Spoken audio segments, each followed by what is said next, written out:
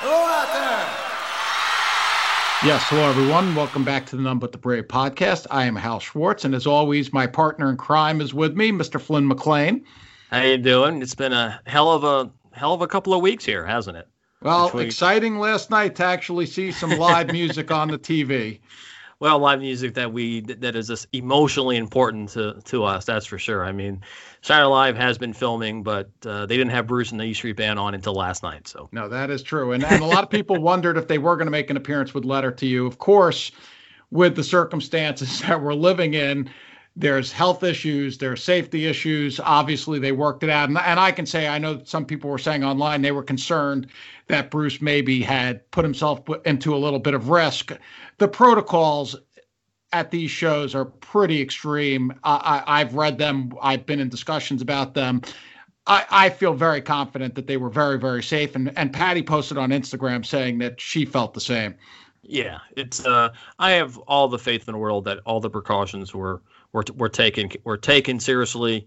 That the only time they were without a mask is when they were actually on stage performing, and I think that goes for all of the other actors on the show yes, as well. that's the rules of the set. Yes. Okay, so I mean when they showed the cameramen and the other crew, they all were masked up. So, and I know they were tested, probably at least once a day, right? I believe so, yes. So yeah, and I guess Gary made a decision not to go, and it's all up to personal choice. Yeah, there are protocols in place. Some people are going to feel comfortable with them, some are not. That's totally fair. We have dealt with this as well. I mean, there are some actors willing to work and other actors don't want to take the chance. And if you've got any preconditions or anything, it's totally understandable. But they did do it and they had a ball doing it, it looked like. It looked like fun, yeah. I had it when Ghost started. I had it turned up. They must have heard my TV in Nevada. I had the sound system turned up really loud, and it was great. I mean, it was a little rough. They haven't performed together in 4 years, but just seeing them, the emotional high of having that was tremendous, and it was, I think, what a lot of people needed this weekend. And whatever little foibles they had during the song, it doesn't matter. I mean, they were there, they were performing, and it was damn good to see. It was. It wasn't smooth. It wasn't the most sharp of performances that we've ever seen, but they did what they had to do. They did what they needed. They did what they wanted to do, which was play music in front of a crowd. Even the small in studio crowd for Saturday Night Live is a live crowd nonetheless. And they looked like they were having fun, and everything else is overlooked because of that. Oh yeah, you put that all aside. I mean, this is it was a great moment, and sure, they weren't at their all-time best. I'm sure Bruce would be the first to admit that. He did have a smile on his face during the middle of Ghost. I'm not sure exactly what happened there. It looked like coming out of that fill that Max did. Someone jumped the gun or something. I don't know. But Bruce had a smile on his face. He knew it was a little ragtag, and he went with it. And it was great to see. I mean, I watched it twice in a row. The minute it ended, I was like, I'm going back on the DVR watching it again. And then the second song was note perfect. I mean, just for the circumstances we've discussed before with the song, and it was. I think they delivered a beautiful performance. It was for a lot of different reasons. But I want to go back to Ghost first before we go on to the second song. And I was surprised by the start of the song. I've always expected it to start with a bunch of drums, and in concert he's probably going to extend it a bit. But this time for this performance, there was none of that. It was just straight into, I hear the sound of your guitar, and it was just boom. And actually, I got to admit, I was kind of shocked there for a second that it wasn't what I had been listening to on the album for the last couple of months. I'm sure it was a timing issue in terms of there's a limited amount of space on that show. Now, I mean, one could say that perhaps they should have cut a couple of those skits, both to give Bruce more time and just editorially. But I am a fan of Saturday Night Live, but last night they also may not have been at their sharpest. Let's leave it at that. Actually, it's pretty funny because I actually thought most of that was pretty good. I had some good laughs here, even though Miss Claudine had none. So maybe my humor is just too immature for Well, we do know you're you an easy guys. mark. I am. I have a friend who always tells me that if he could have a whole audience of me, he would be the most successful stand-up comedian. So yes, that is true. Well, the second song, as I said, "I'll See You in My Dreams," was really, it's perfect, and Patty did a great job on that song. What did you think of it? I thought it was very powerful, and especially Patty. Patty did a good job, as you said, and Charlie, his organ fills on that one they were amazing. They really stood out more than they do on the record, and it did seem to me like Charlie was not on stage for the first song, and so I guess he and Jake traded off. Yeah, I don't know. Again, that may have been a COVID issue, but he did do a great job there, Charlie, and just really a very special song. And you can see, hopefully, when we can get into arenas and the band can play some shows. I mean, this is going to be special material to see. Obviously, they're going to have Ghosts, I think, a lot tighter than they did last night, and Yes. it just makes you sit there and think, man, I just can't wait for that moment. And Yeah. Bruce clearly can't wait for it. And just think how excited he's going to be that first show when he steps out on the stage. It's going to be great. No, that first show is going to be emotional for a lot of reasons and for a lot of people. So Yeah. it's I'm trying not to look forward to it too much yet, considering it's probably at least 15 months away. But yeah, it's going to be a very special night. We should make a pact that we're going to be at that first show. Yes, that I will move heaven and earth and spend everything I got in my 401k to be there. All right. Well, I there was don't actually know what kind of say Claudine has in that, but we'll talk later. well, we'll have to see on the planet where it is. But there was another performance this week, which took place on the roof of Electric Lady Studios. And I got to say, Bruce with Bleachers again. It was a song. I really liked the studio version. I like this live version even better. And Bruce really looks and sounds great in this video. Well, it's kind of a stretch to call it a performance. I guess they are all sitting there together playing the song, but I usually consider a performance to be in front of an audience. But of course, in the days of COVID, that's not happening. But yeah, there's a lot more Bruce in this version, and so not so surprisingly, I like it more. Okay. Well, I have to point out the history of rooftop performances in rock and roll is pretty extensive. So, and they generally don't have audiences. Sometimes they form on the street down below, as we saw in the famous U2 Where the Streets Have No Name video. But I count it as a performance. Well, I guess if that little quartet from Liverpool can call their rooftop playing a performance, well, I guess the Bleachers with Bruce can do the same. It's such a great pleasure to have something new like this, and because he does sound so good, I don't know, I really enjoyed it. I listened to it like 3 times in a row when it came out. Well, I did the same, but I only made it through the video only once or twice today. I did enjoy it more, as I said, but felt like the ambiance of the video, of the original video, did the song more justice. And Perhaps. I also definitely hear how the song is very Bruce-esque in the lyrical contents about taking the girl and taking her away from this town. And it's like, yeah, that's pretty much Bruce's 1970s lyrical themes right there. It's just really good that he's out doing stuff, and between this and SNL, it was a good week. And we also, making it also a good week, I should say, the archive release. I mean, we got to talk about that one, because this was about as big as it gets from the archive series. I know we keep sort of saying that, but they really did top themselves with this one, with the Hammersmith, the second show from 1975. Now, I don't keep up as much on what's in the vault as you do. Is this something we knew that they had? I don't know, to be honest. I wasn't, because they released the other Hammersmith as part of the box set back in 2005.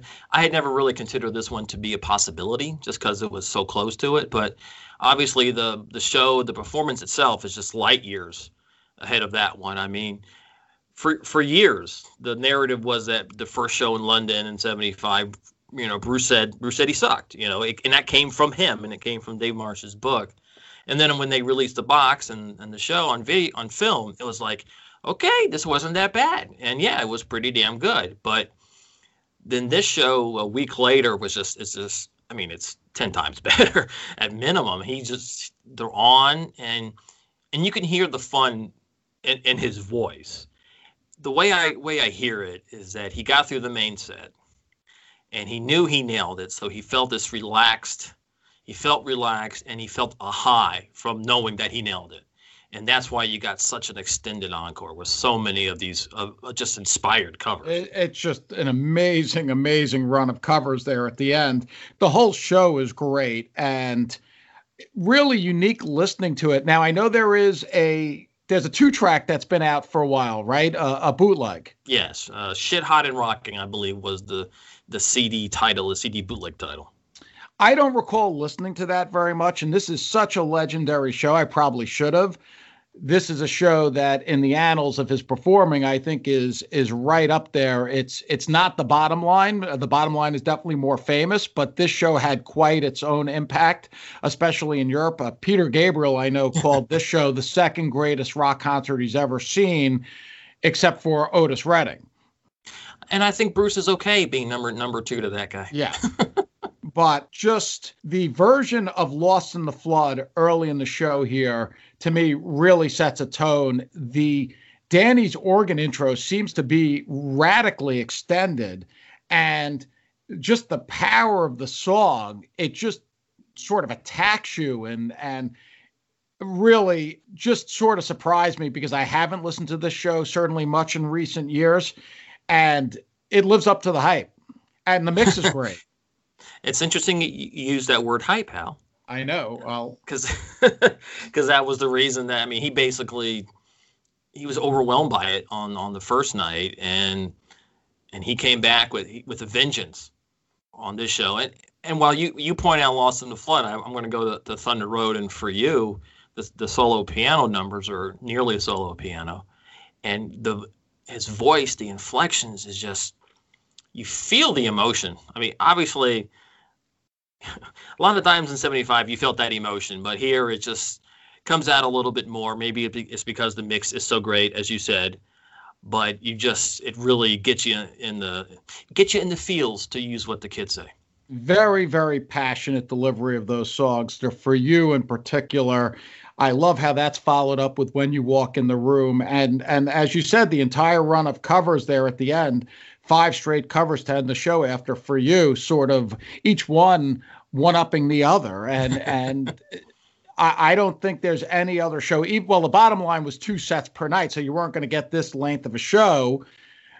But prior to 1980, is there any encore that went on this long? I don't think so. I mean, unless you count some of those Detroit medleys in 78 that went 10, 15 minutes, or quarter to threes that went that long. Right, but Rosalita was the final song of the main set here, right? Yeah, that's always from 75 to 84. There's 9 songs in the encore. That certainly, I think you have to we'd have to go back and check. Obviously, I think by 88, there were certainly some encores with 9 songs, but it was not that normal. I mean, the Darkness Tour, as we know, had maybe like 3, 4, 5 encores generally. Yeah, in terms of the sheer number of songs, I believe this would have to be the longest encore that he had done, I mean, until 84. But then, how do you differentiate the Detroit medley and Twist and Shout, Do You Love Me later on? It's like, those are one song, but they can last 10, 15 minutes. Well, that is true. But this is just an epic set of encores. And yes, totally is. It was definitely out of character for him at that point of the tour and his career. I wonder if we looked into it, except for like a special show, say like in one of the clubs or something, of course, if he's ever done 5 straight covers at any other E Street Band show. That would be interesting. We may have to check that out. Yes, we will. At E Street. Yeah, unless it's something from... No, I can't think of anything. I'm trying to, like, the River Tour and the Encores, but I don't Detroit think medley, I Fought the Law, but no, not 5 in a row, that's for sure. Yeah. So, and interestingly enough, leading into our main topic tonight, the epic version of For You here, I don't think, was it played again solo piano before the night we're about to discuss, which was December 17, 2000? I don't think so. I mean, it was played later in the '75 tour. Yes. But it got certainly got a reprieve or got a retirement, 76 through November of 2000. So yeah, it sat dormant for a long time before he brought it back. So let's move on to our main topic. And tonight we're going to be talking about Christmas shows, specifically the ones played at Convention Hall in Asbury Park between 2000 and 2003. And I know for many of the people listening, we've been talking about this with some of our friends recently. These were very, very special shows that people had very fond remembrances of, and we're looking forward to talking about them. Oh yes. I think about. I mean, first off, it's amazing that it's nearly 20 years ago since he first did that. Those first 2 shows. Yeah, it's 20 years. It's crazy. That's amazing too, and just the fact of course, after 2020, being able to think back to seeing Bruce and the band in Asbury Park in Convention Hall just seems, you look at it with such longing here, but even at the time, it was damn special. Oh, not only was it special, it was completely unexpected. That's true. I remember hearing rumors in '97 though, because I remember in '96 he played the 3 nights as part of the Joe tour at the Paramount in Asbury, and then I remember hearing in '97 that they were going to do some shows, and obviously that year he wasn't even on tour, so that would have been a major surprise. So even in 2000, it was when I first heard about it. First heard the rumors, I was like, we've done this before, but thank God it happened. Well, they had never done anything like this, though. And I remember very vividly, it's actually kind of funny because I was in New York when I heard about these shows. Your wife, Claudine, and I had just attended U2 at Irving Plaza on December the 5th, which was another epic night, and pretty incredible that it happened, that I saw those things in the same month. And the next morning when I was talking about the show, someone said to me, and did you hear Bruce is going to be playing Christmas shows in Asbury Park? And I was like, what are you talking about? And the thing was, we had just finished the reunion tour, of course. Yeah. One would have thought that he was taking a break.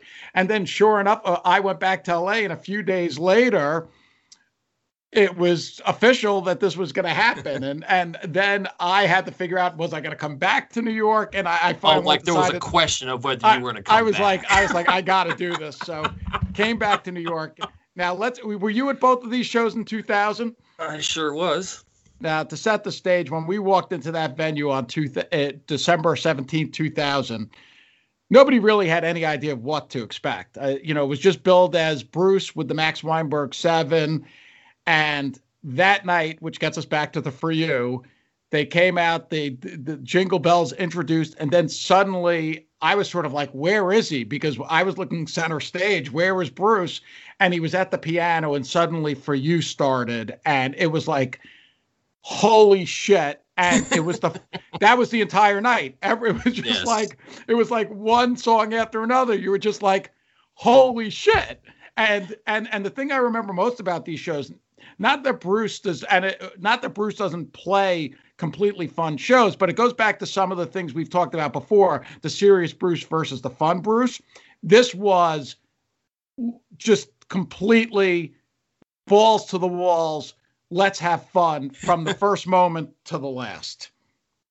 Well, the first thing I want to address there is, I think you alluded to it there, that this was the first time in a while that we had no idea what to expect. What to expect in the show. I think we have to go back to even the 92 rehearsal show where we had, what is he going to do? Because that was the last time that everything was just wide open and anything was a possibility. And so, as you said, each song was holy crap. Because first off, hearing Bruce and then the band do Kitty's Back, that's a pretty holy crap moment. But then to have it, preceded by the East Street Shuffle and then Lucky Town and then the South Side stuff, everything just kept going higher and higher. And we walked out of that on cloud nine. It was an insane night. It's funny because I was just mentioning that we were going to be covering this topic with my buddy Ron, who flew with me from LA to see the show. And he was like, that was one of the greatest nights of my life. I can see that. I can definitely see that. I'm just glad there was no camera on me when Kitty's back started. Why? What did your Because face do? Just drop or no, something? I think I literally fell to the floor. I was well. What had happened was we're jumping a little ahead because obviously For You happened. Then he did Blue Christmas, which was great, and then they did the segment where the Max Weinberg 7 was allowed to play with Jimmy Vivino, and then after that, Bruce came back out. And he did a version of Lucky Town. Now, you and I, of course, this is one of our favorites anyway. It was the best version of Lucky Town that has ever been performed anywhere with the horns. It was to this moment. I remember it just made my hair stand on edge. Yeah, totally agree. The horn riff that they had going in there. I don't want to sing it because I can't sing. Period. I'm not going to try to sing a horn rhythm, horn riff. But yeah, that was just tremendous. And then the guitar solo to finish off the song was pretty much on top too. And Jimmy Vivino was keeping up with Bruce lick for lick. Let's be honest here. Yeah, no, Vivino was phenomenal at all these Christmas shows. And from there we went to E Street Shuffle, which had been played at the Garden, but still there were horns. And they did the warm up intro that was on the album. And once you can hear the gasp on the audience recording. I think maybe even on the soundboard recording from the next night or from that night, I forget which one it's from. You can hear the audible gasp from the audience when they realize, holy crap, this is E Street Shuffle with the horns. Well, if they thought that was holy crap, 10 minutes later, they were really, when Kitty's Back started, you could hear, I mean, when you listen to the tape of this, and there were soundboards of both nights, right? No, I think only. I forget. Got it. Only just 2000. It's only a soundboard of the first night. Okay. So, I mean, that's the one. Yeah. So when you hear Kitty's Back start the first night, people are just in total shock. I mean, total shock. Even after Serenade had been played on the reunion tour and all that, this was the last one, Kitty's Back, in the segment of songs that we just would have never expected to be played. And they were being played. And then they were played both nights. And yeah, I mean, it was the identical set list both nights, I guess. I should throw that in there before we get to the second night. But yeah, and one thing you didn't mention was that as each one of these old classic songs came up, I mean, Danny Federici came on for E Street Shuffle. Clarence. And then Clarence came on stage during Kitty's Back. So you kind of had this building of the E Street Band on stage until finally they were all there. Right. When they finally hit Merry Christmas, Baby. Yeah, Patty did her 2 songs, and then Steve and Southside came out for This Time It's For Real. And there was such camaraderie at these shows. That was what was great. At the time, it's so funny. I think I mentioned this once before. Bruce kept saying, we're rebuilding Asbury Park. It's going to happen. And back in December of 2000, I mean, it was basically a wasteland. We didn't have places to eat. It was. Oh, come on. That Howard Johnson's next door was amazing. Let's not talk about the Howard Johnsons.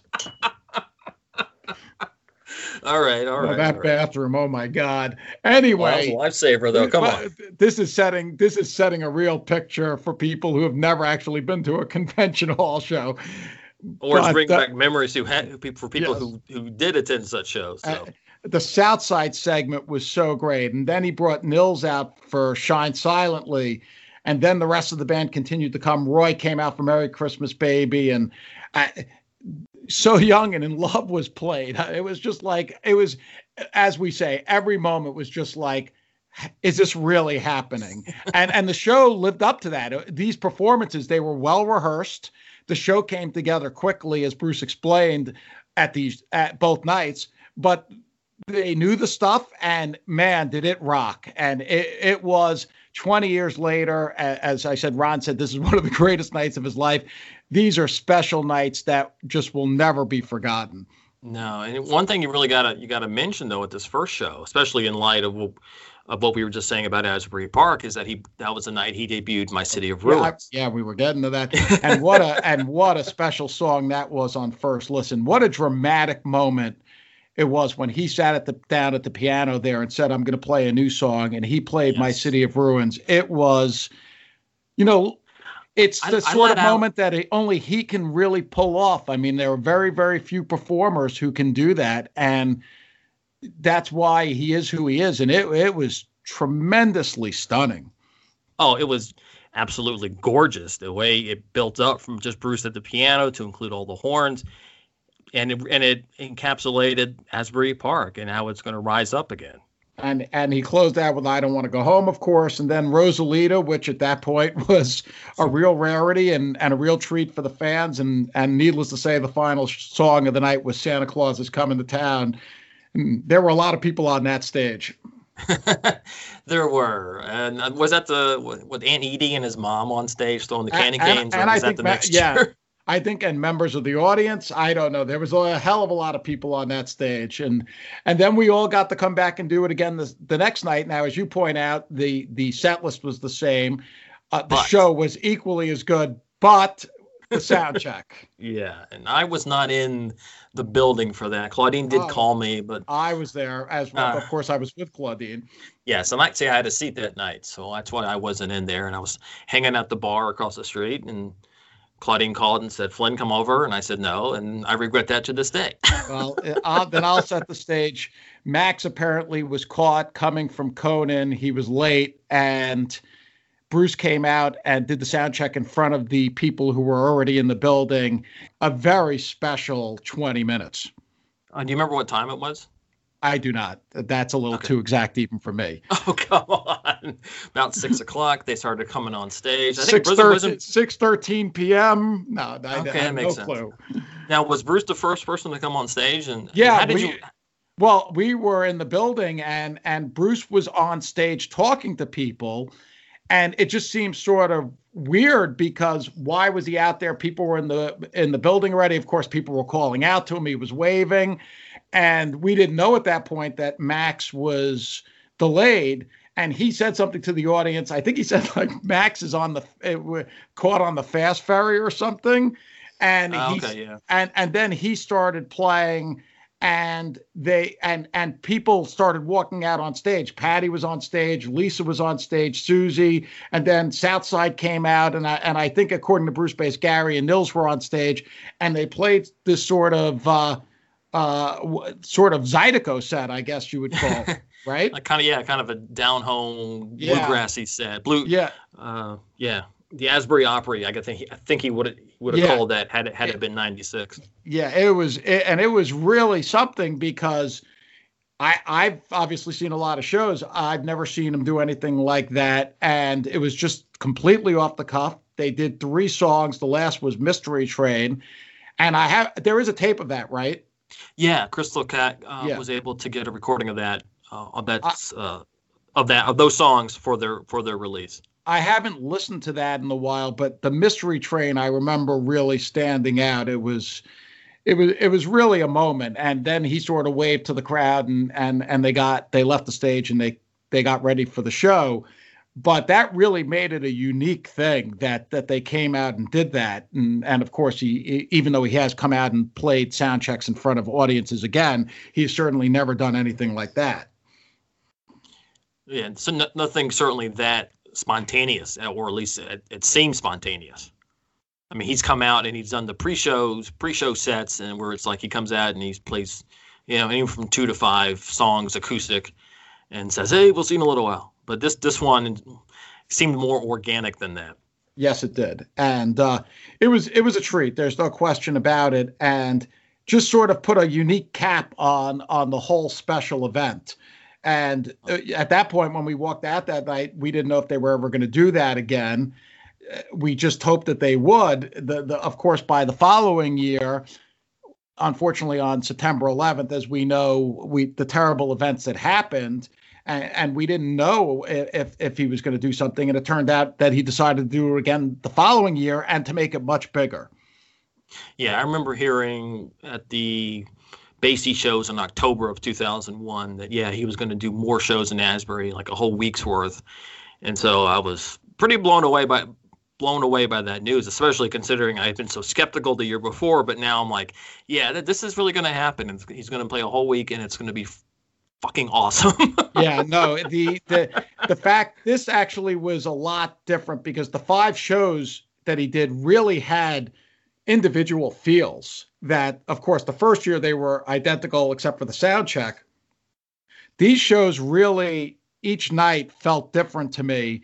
The first one, of course, opened with a sequence that he has never repeated because he was paying tribute to the great Beatle, George Harrison. And then he opened with something in My Sweet Lord because Harrison had just passed away. Mm-hmm. And that was really, again, it was just really special.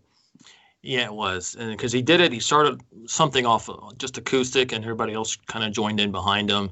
And it made for a very special moment because there's a big overlap between big Bruce fans and big Beatles fans. And of course, George Harrison was, that little quartet from Liverpool. They were so responsible for a lot of the music that Bruce listened to as a kid and that Bruce played in those early days in the Castiles and afterwards. Totally. If there's no Beatles, who knows if Bruce is even there? I think he would say that. And he did say that actually in 1980, the night after John Lennon was shot. So. Oh yes, that's also 40 years ago. Oh God. But yeah. let's not get down about that. But so then after the horrible.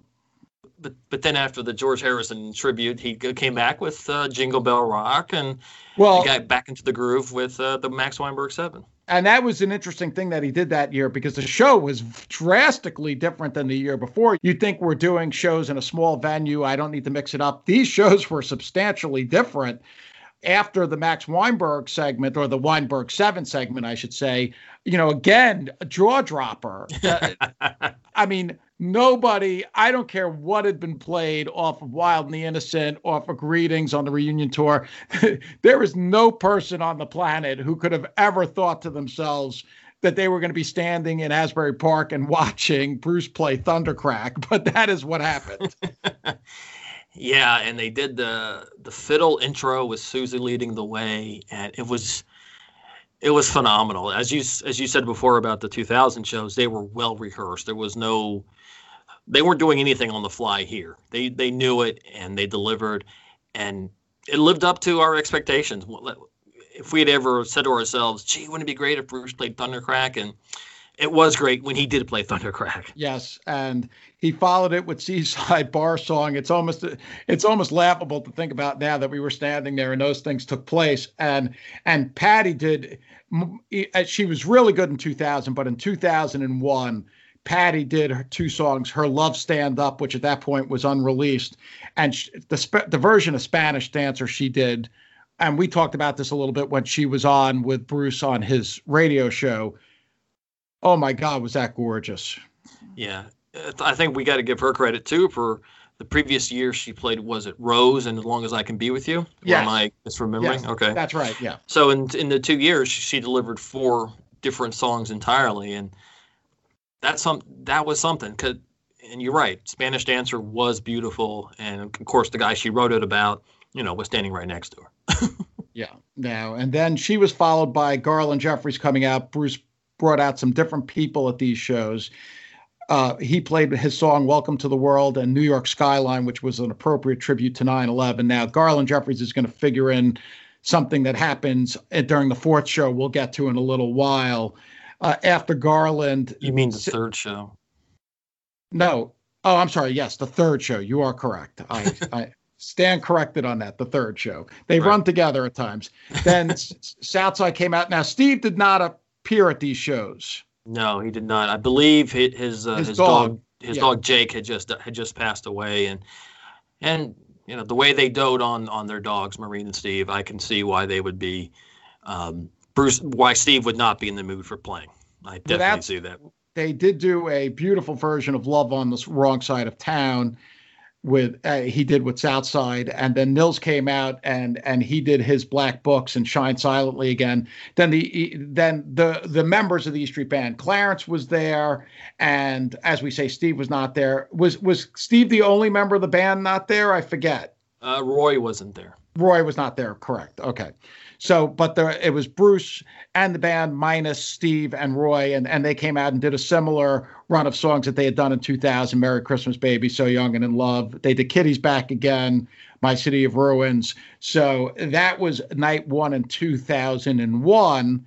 And then did you see that show the first night in 2001?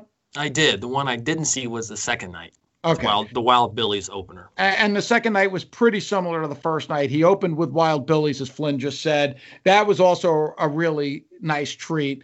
I was at the show. It was a solid show. The first night was really the standout of the first two nights. Is there anything else you want to say about the second night? Well, didn't Gary actually play tuba on Wild Billy's? Yes, he did play tuba on Wild Billy's. Yes. So, Talk to Me was played. That was really good. That replaced Love on the Wrong Side of Town. Yeah, they did a good job of shuffling up the South Side material for each night, and that's still a great treat to see today. Talk to Me, or I guess Until the Good Is Gone is a Stevens song, but it falls into that same kind of category. So there was a pair of shows on the 3rd and 4th, and then they took a night off and they came back for 3 more shows starting on the 6th. The show on the 6th, and you were there that night, right? Yes, I did see the 6th, 7th. There are not many nights where I have seen in my life where Bruce has performed where I said that show went off the rails. And December 6th is a show that went badly off the rails. Bruce, I think, knew it went off the rails because the crowd got very, very restless. He responded to the crowd's restlessness. And there was some rudeness in the crowd. There's no denying it. But I'm reluctant to use the word mistake, but it was a mistake. The thing where the show got off on the wrong foot, the show opened, he brought out the South Community Choir of Asbury Park. Very nice to give them a pop. But not to open. Right. They opened the show and Bruce was on stage, but basically not doing anything. I mean, he was just strumming a guitar slightly, and the crowd got restless. It wasn't the way to open the show. Or if they were going to play, he should have done it sort of as like a pre-show thing. Just done it as a second song. Yeah. But it really, people were thrown for a loop because the other thing you have to remember is the first 2 shows open with the George Harrison covers and then Wild Billy Circus Story. So everyone's in the venue going, what mind-blowing thing is he going to open with tonight? And there's a church choir on stage that I don't want to be flippant about it. Anyone can go see on any Sunday morning. Well, yeah. And it just was not all that compelling. And the crowd did not respond all that well. So that sets the stage for what happens as the show goes on. But go ahead, Flynn. Well, I was going to say was not only were the previous 2 nights had he opened with something special, so to speak, was that the previous year he opened with the piano version of For You. Mm-hmm. So really, all 4 nights, all 4 holiday shows opened with something really basically mind-blowing to some degree.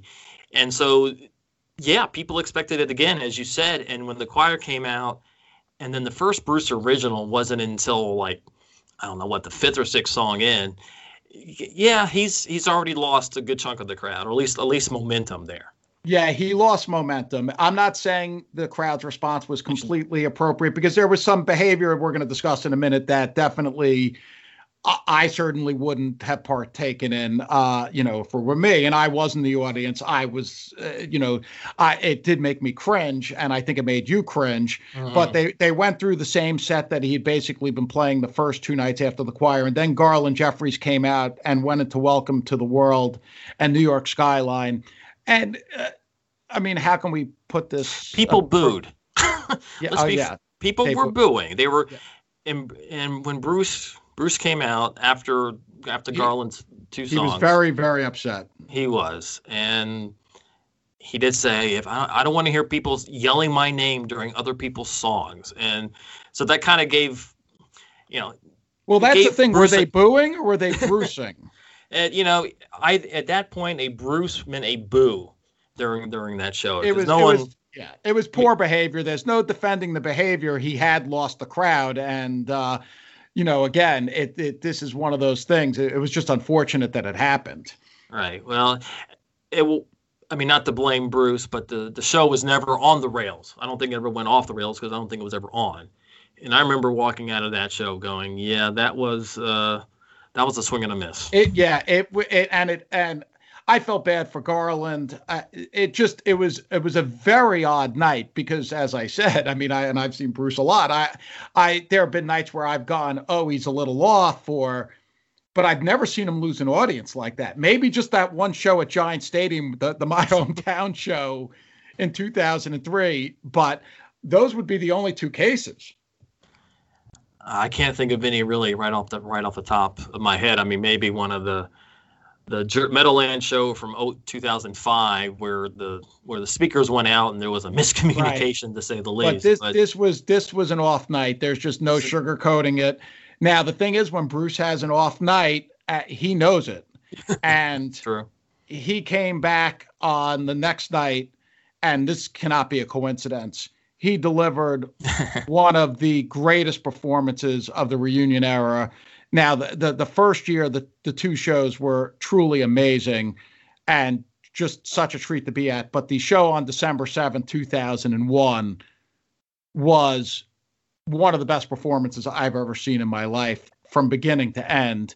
Is that show out there in that level of quality? Yeah, it is. Yes, right? It is. Yeah, yes, and they should. Of that one. And speaking of, not only is there a soundboard, they should release this show. Now, we don't know. We hope that there's going to be a Christmas release. It would be appropriate, it seems, one of these years to release one of the convention hall shows. You would think. But this is the one they should release because this was one of the great nights that we have seen. Yeah, he started off on the right note this time. He had a little intro for Deck the Halls by the Horns, and then Incident into 57th Street, solo piano, or mostly solo piano. I got Patty and Susie there. And that was probably more mind-blowing than what we saw the year before with For You. It was really a moment, and he knew it. And it's just so funny because, and again, we say this a lot. This is why he is who he is. He had known, he clearly had, and he was upset about it, that the prior night had gone wrong, and this night, I think, and he said it throughout the night. I mean, he made numerous comments about what a great night he was having, what a great show it was, how great the audience was. This was an epic night, and the Incident really kicked it off.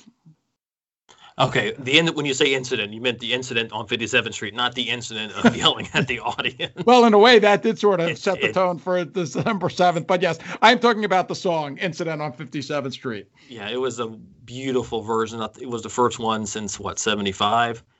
Yeah. And it was just amazing. But to talk about the incident, Bruce did come back and make some comments about, please, be respectful to my guest. And if not, I'm going to give you back your money and you can go home and watch short attention span theater. And he said it jokingly, but he meant it. Yeah. It definitely hit what happened the night before. There's no question about it. And this show, well, Garland Jeffries was not at this show. Instead, they went through the set. There were wonderful versions. Again, Patty did a great version of Spanish Dancer. And then he brought out Bruce Hornsby in the spot where Garland had played the night before. Now, and I think for the audience, Bruce Hornsby is a bigger name. And I know I personally enjoy Bruce. I've been a Bruce Hornsby fan since the 80s. Mm-hmm. So, but Bruce Hornsby really delivered, and he came out and he did a beautiful version of Jingle Bells and Spider Fingers, and then with Bruce. Well, it was more than just that, Hal. It was basically a 5-minute medley of all the Christmas classics that we know and love, and the way he would just weave in and out of each one was just breathtaking. I mean, he is an amazing piano player. To say the least. He's a great performer, and I actually just saw him, I think it was a year ago now, at the Troubadour here in LA.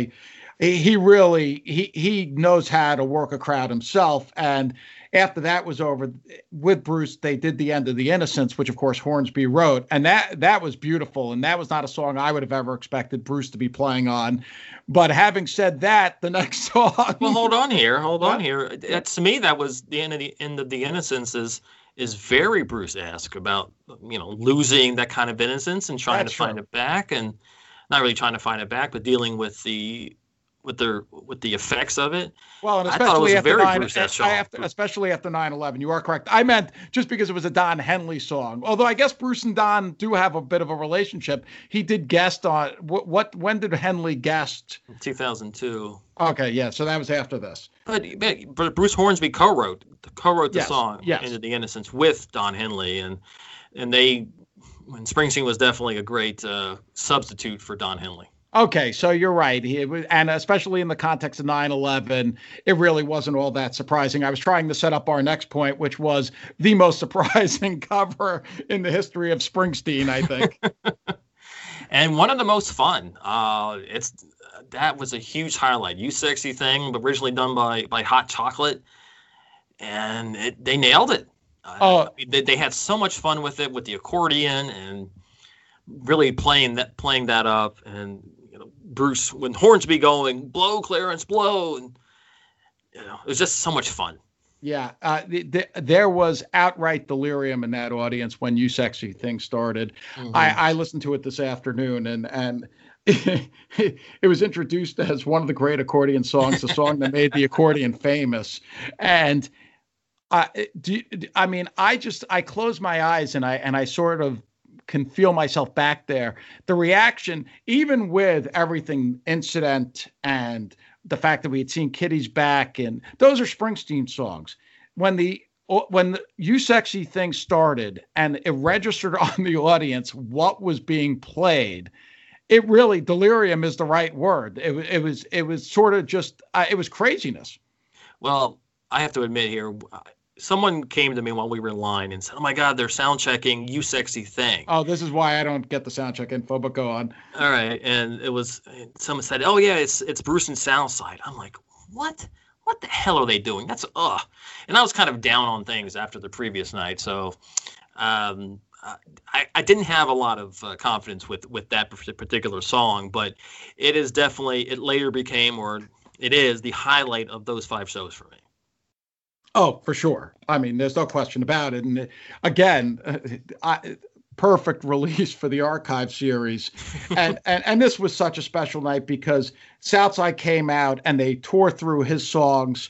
And then Nils came out and did the beautiful version of "If I Should Fall Behind" that he was doing at the time.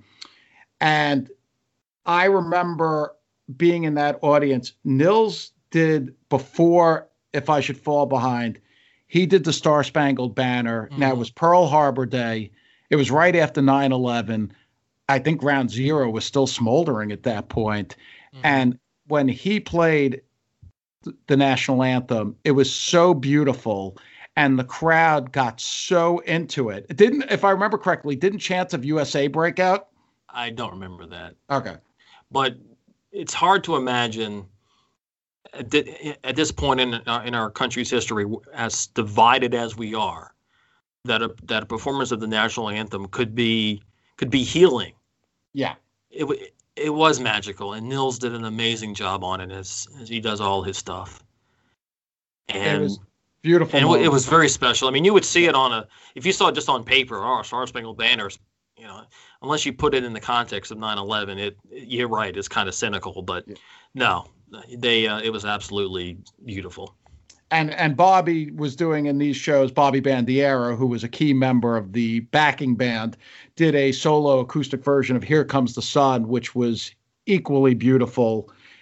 These were just, the Christmas shows were very special. There's no question about it. But this night in particular, again, if they have it, and we know they do, mm-hmm. It should be released as an archive for sure. Yeah. This is one of the great nights, and it showcases so many of Bruce's friends. Yeah, I wonder if they just don't want to deal with getting the releases from all these other artists. But I can't imagine Bruce Hornsby or Southside putting up any kind of argument for Bruce to release the show. So they should just give it a shot and go for it. Yeah, what an amazing night. Just incredible to think about. When we were talking about it with people over the last couple of days, when we said we were going to do this show, and people were talking about the December 7th show, every person who was there, they just say it brings such a smile to their face to think back to that night. And just in looking at the set list again, as you said, Bobby Bandiera's "Here Comes the Sun." as we said before, that was before the sun had risen on Asbury Park, and it's very touching to hear now. Yeah. And there was one more night. It was going to be very, very hard to live up to the 7th, the final night on the 8th. It actually was a very similar show, except for the fact that Garland was back and he did his songs in addition to Bruce Hornsby. And there was a special guest for one song, and that was Elvis Costello. Right. Elvis came on for Allison, for an acoustic version of Allison with Bruce on backing vocals. But he took a bit of a risk here, I think, because he opened with that choir again. Yeah, and I've got a feeling. Yeah, and it was like he was almost like he was combining the previous two nights into one. Correct. Yeah. And it was a little nervous there with the choir, but then they settled back in and did Deck the Halls, and boom, there was Incident again in all its magnificent glory. Yeah. Now, the thing I remember most about this show, which a very solid show, not the prior night, of course, but the show was too damn long.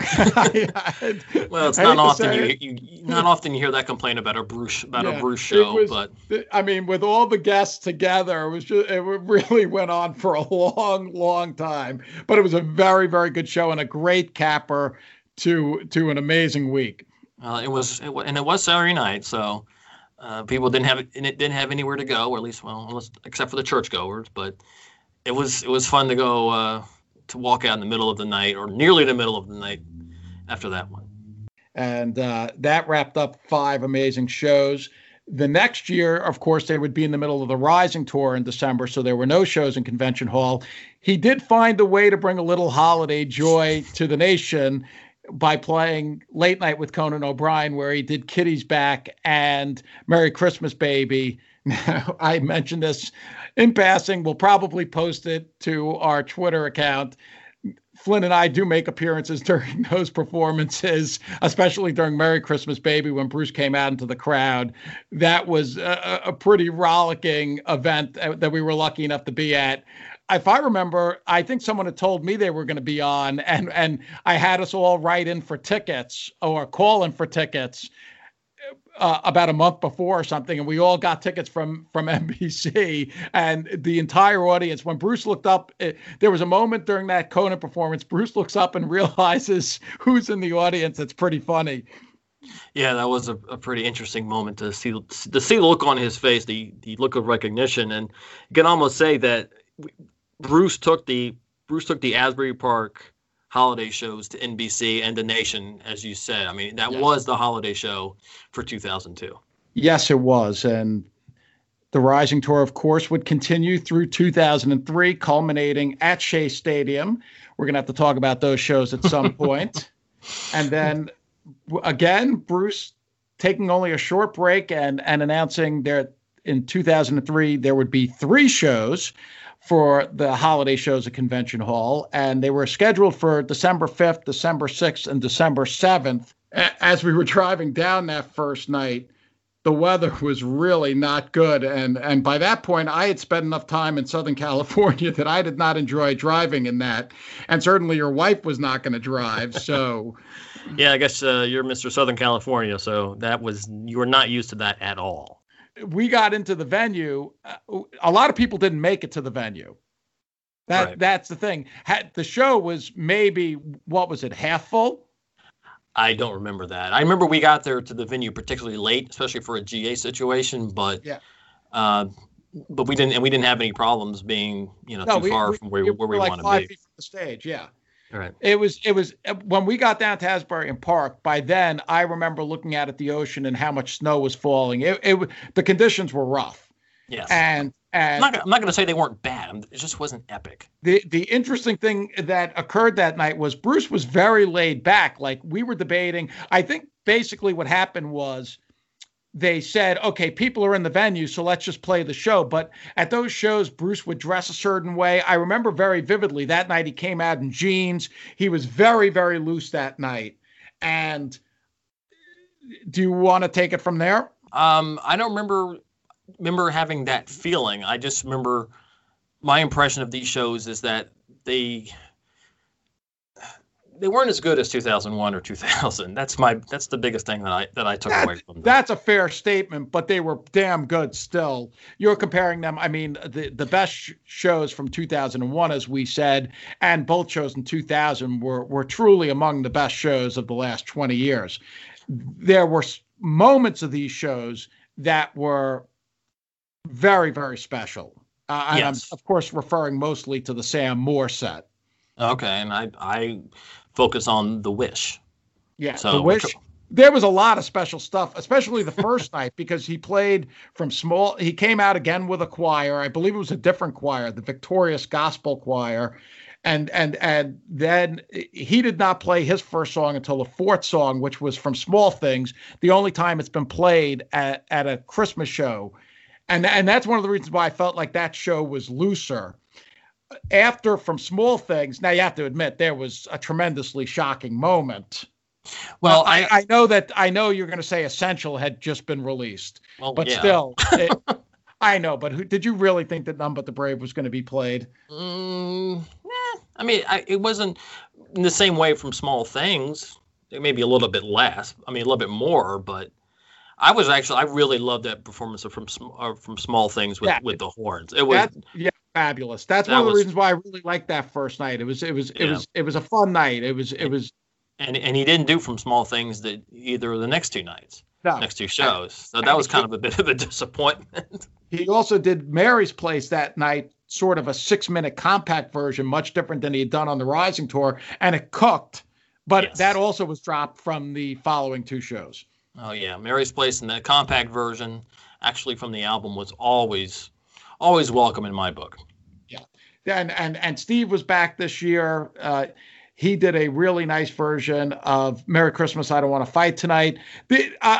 I take a little issue. I understand. If you're comparing it to 2000 and 2001, as I said, you're comparing to like the most elite set of circumstances, but these were really good shows.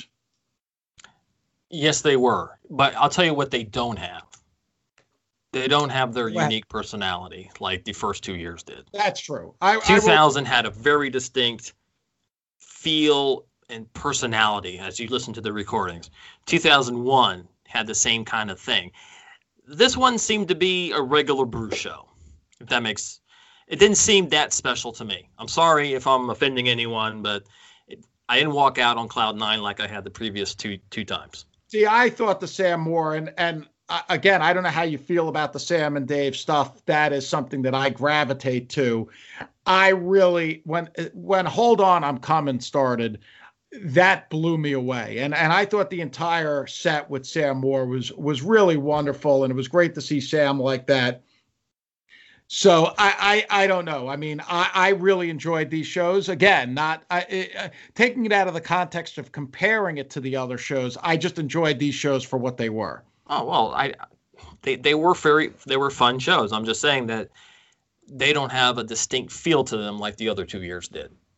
And so it kind of gets lost with me. Okay. Well, you were there. Okay, so we came out after the first night ended. By then the conditions had really gotten bad, and we knew there was nowhere they were going to be able to play the second night. And in fact, the second show was canceled. Well, it's postponed moved to Monday. Yeah, moved to Monday. Moved to Monday night. The what was supposed to be the third show, the second show, was on December 7th, 2 years to the day of that amazing show we just discussed. Now, this was a very similar show to the first night except he added in So Young and in Love. He added in Kitty's Back. So what he did there was he took the two songs from the first night that actually hadn't been played at the Christmas shows, from Small Things and Mary's Place, both of which worked extremely well. And I think you and I found very welcome. And he took them out and went back to So Young and in Love and Kitty's Back. Very welcome to hear those songs. Kitty's Back is freaking awesome. I know you don't share that opinion as much as I do. I do not, no. But also there was a guest appearance on the second night that was notable, and that was Mr. Bon Jovi showed up to do It's My Life. Do you want to give your feedback on that? No, it was fun. I enjoyed that. It was different. It just wasn't, it was John Bon Jovi. It is what it is, as they say. And Not it was I like there. when he plays with Southside, and Bon Jovi did a nice job during the Southside set. He did come out for that.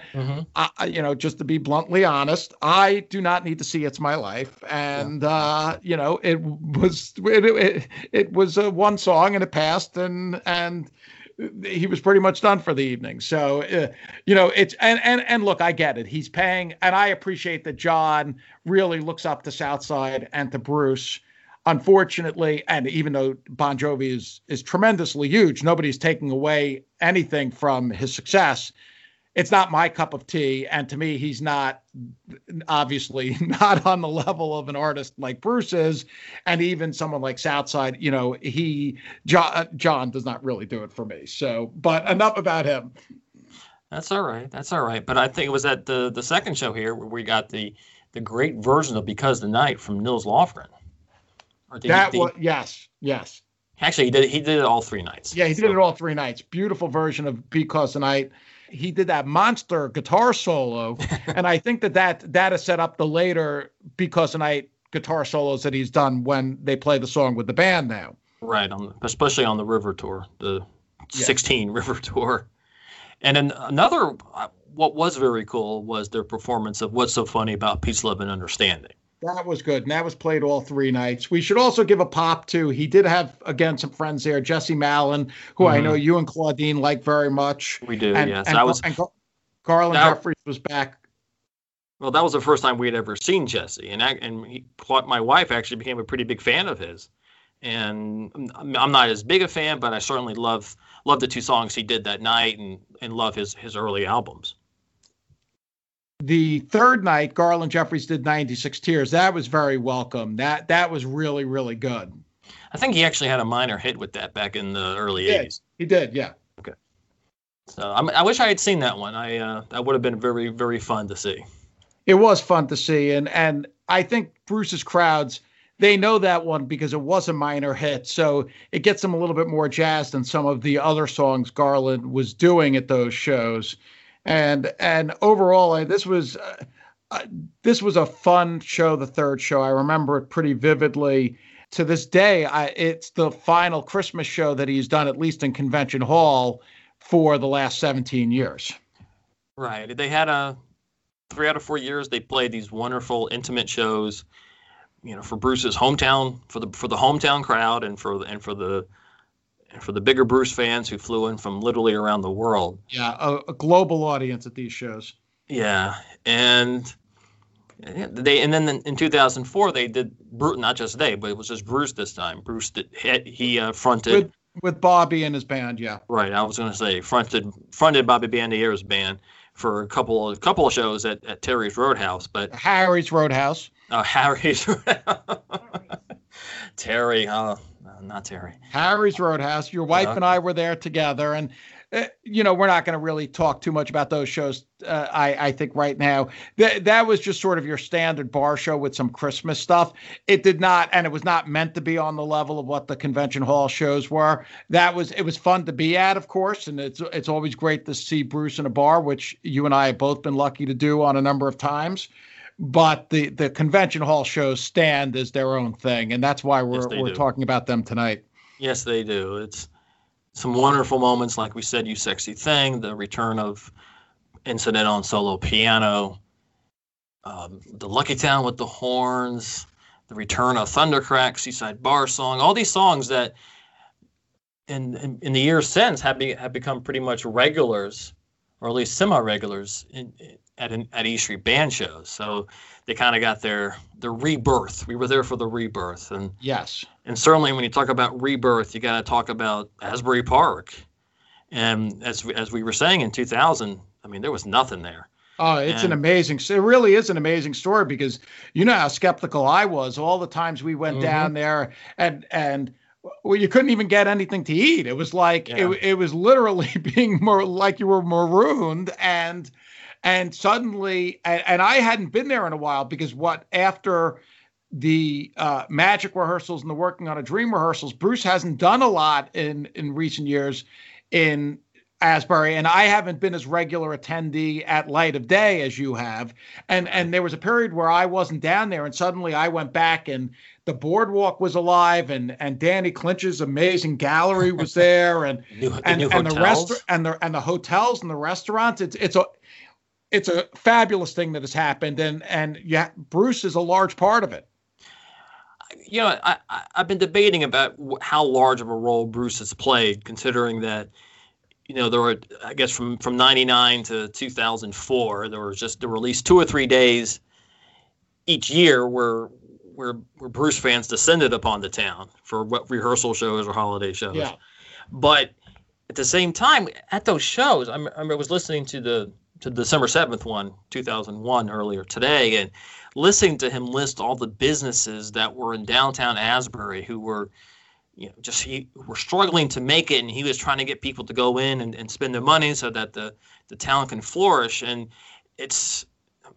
and to think about how much, as I said, how much they've come back. And I mean, it looked like Beirut back in the 80s, and now it's a flourishing beach town. Not pretty. And he was so funny when he would run down the businesses, and he would throw in his little commentary and take shots at Southside in particular. And my favorite line was about the pawn shop. Yeah, you know, comparing it to Viagra. You hope you don't need it, but should I go crazy and blow all my money? At least I know that it's there. No, just really wonderful nights. I mean, these are different than the E Street Band shows that take place in arenas around the world, because they're just as you were saying, a real different feel to them, especially the first 2 years. And just so wonderful to have been a part of. And it's so every year people are like, is he going to do it again? And sometimes you're like, look, and I don't know if he's going to do it again, but I think after 17 years, we can come to the conclusion it's probably not a safe bet.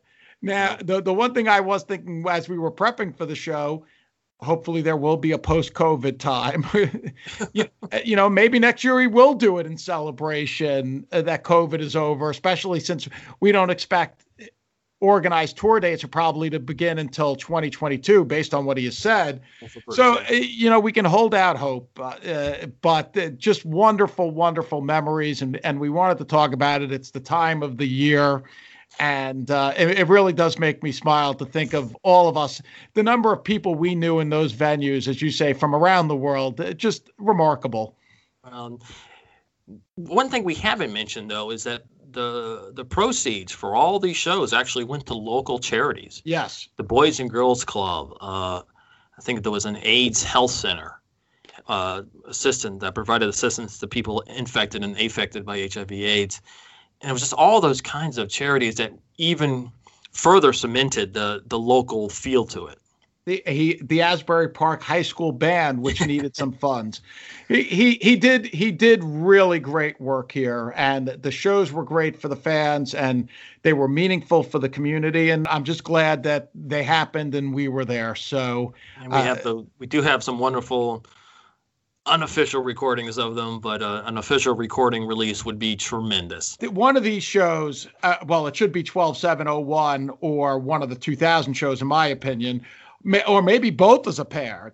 What would be cool would be, and we have no reason to believe that's going to happen in next week, but it would be cool if they released one show from each year simultaneously. That would be a nice treat as well, because you'd also get the Sam Moore set in there. But let's see what happens. And again, just wonderful memories, and I'm glad we got a chance to discuss it. Yes, just pure holiday magic. Especially now in the year of COVID, to think about better times. And our next episode is also going to look at some Bruce holiday magic. It's the 40th anniversary of the famed Nassau Coliseum New Year's Eve stand. Of course, 2 of those shows are official archives. We're working on bringing on some guests who were in the audience for those shows, and we're going to have a good time talking about it. Yes, I want to hear how, if they knew that this December 31st, 1980 was as epic that night as all of us view it in that way since. Yeah, that will be interesting. Especially you and I, well, we were too young to be at those shows. We'll talk more about that when we get there to the episode. But I was about 10 minutes away. But 10 minutes, what seems now like 10,000 miles. Well, the funny thing about being were you 10, 12? 12, yeah, I just turned 12. So, and yes, I was not going out on New Year's Eve to rock concerts when I was 12. So, no. Anyway, we'll get to that next time. And should we wrap this up? Might as well. None But the Brave is a presentation of Bull Market Entertainment. Please subscribe to the podcast on your platform of choice. We're on all the major ones, Apple Music, Amazon, etc. You can find us on Twitter at NBTB Podcast, and our website is nonebutthebravepodcast.com. So for Hal Schwartz, I'm Flynn McLean saying thanks again for listening, and we'll see you further on up the road. Thank you so much. We'll be seeing you. One Hit Thunder is a podcast where we both celebrate and have a good laugh about bands and artists that had just one hit that we all know. Each week, we're joined by a guest from the world of music or comedy to learn more than you ever thought you would about some songs that you can't forget. And we decide if they brought the One Hit Thunder or were nothing more than a one-hit blunder. Look, if you listen to the show, you're probably going to laugh, and I guarantee you're going to crush next time the bar has music trivia. Tag Team, Jane Child, Meredith Brooks, Looking Glass, Sean Mullins, Eiffel 65, EMF, Crash Test Dummies, Crazy Town, Chumbawamba. We have hundreds of episodes in our back catalog and a new episode each week, so pass the Dutchie, make sure you're connected, and subscribe to One Hit Thunder wherever you get your pods.